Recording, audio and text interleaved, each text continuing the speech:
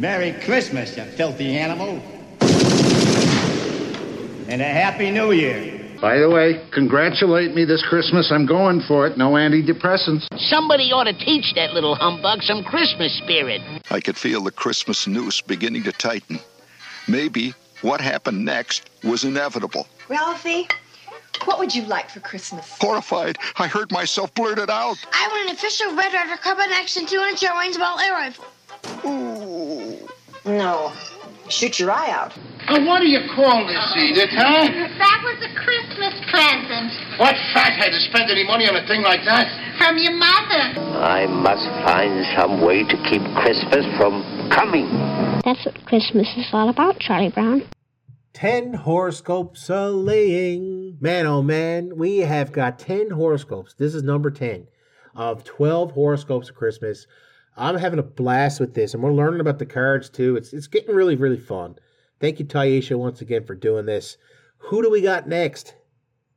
It's not a problem. We have Sagittarius next. Sagittarius. Okay, so I got to tell you a funny story about Sagittarius. Are you ready? When I was a kid, I had a really hard time saying Sagittarius because it is a tough pronunciation. And I used to call it Sagittariatoria and Sagittarians. And I used to say all kinds of silly things. And then someone was like, no, Sage-Torius. And I was like, oh, Sagittarius. And now just say Sag. You got it. Sagittarius. Sagittarius. We got it. Awesome. So there you go. Now you've learned what this sign has. You know, I think 2023 might be a special year for all of our Sagittarians out there. So let's have a little chat about what 2023 will bring them. First off, I drew the Judgment card, which shows that they're going to take the opinions of others and what they think of themselves and all that criticizement into the new year with them, unfortunately.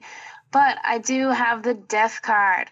First one in all the signs so far. Yeah. But the Death card is not as scary as it sounds. It's simply saying that I think they're going to let go of that judgment and let go of the things that they're grieving over that no longer serves them or that they hold close to them that hurts them, whether that's a place, person, or thing. I see justice will prevail for them.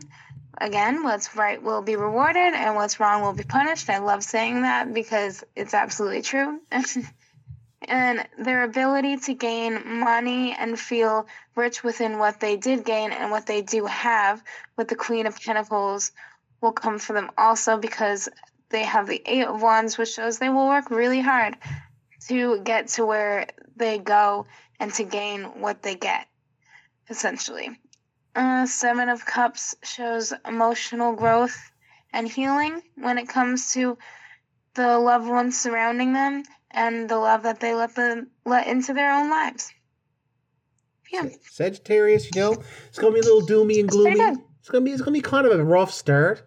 But it's going to be better. But guess what? Then it's going to get way better. So that's not so bad. 2023 is starting to be better. Can't be any worse than 2020. I mean, come on.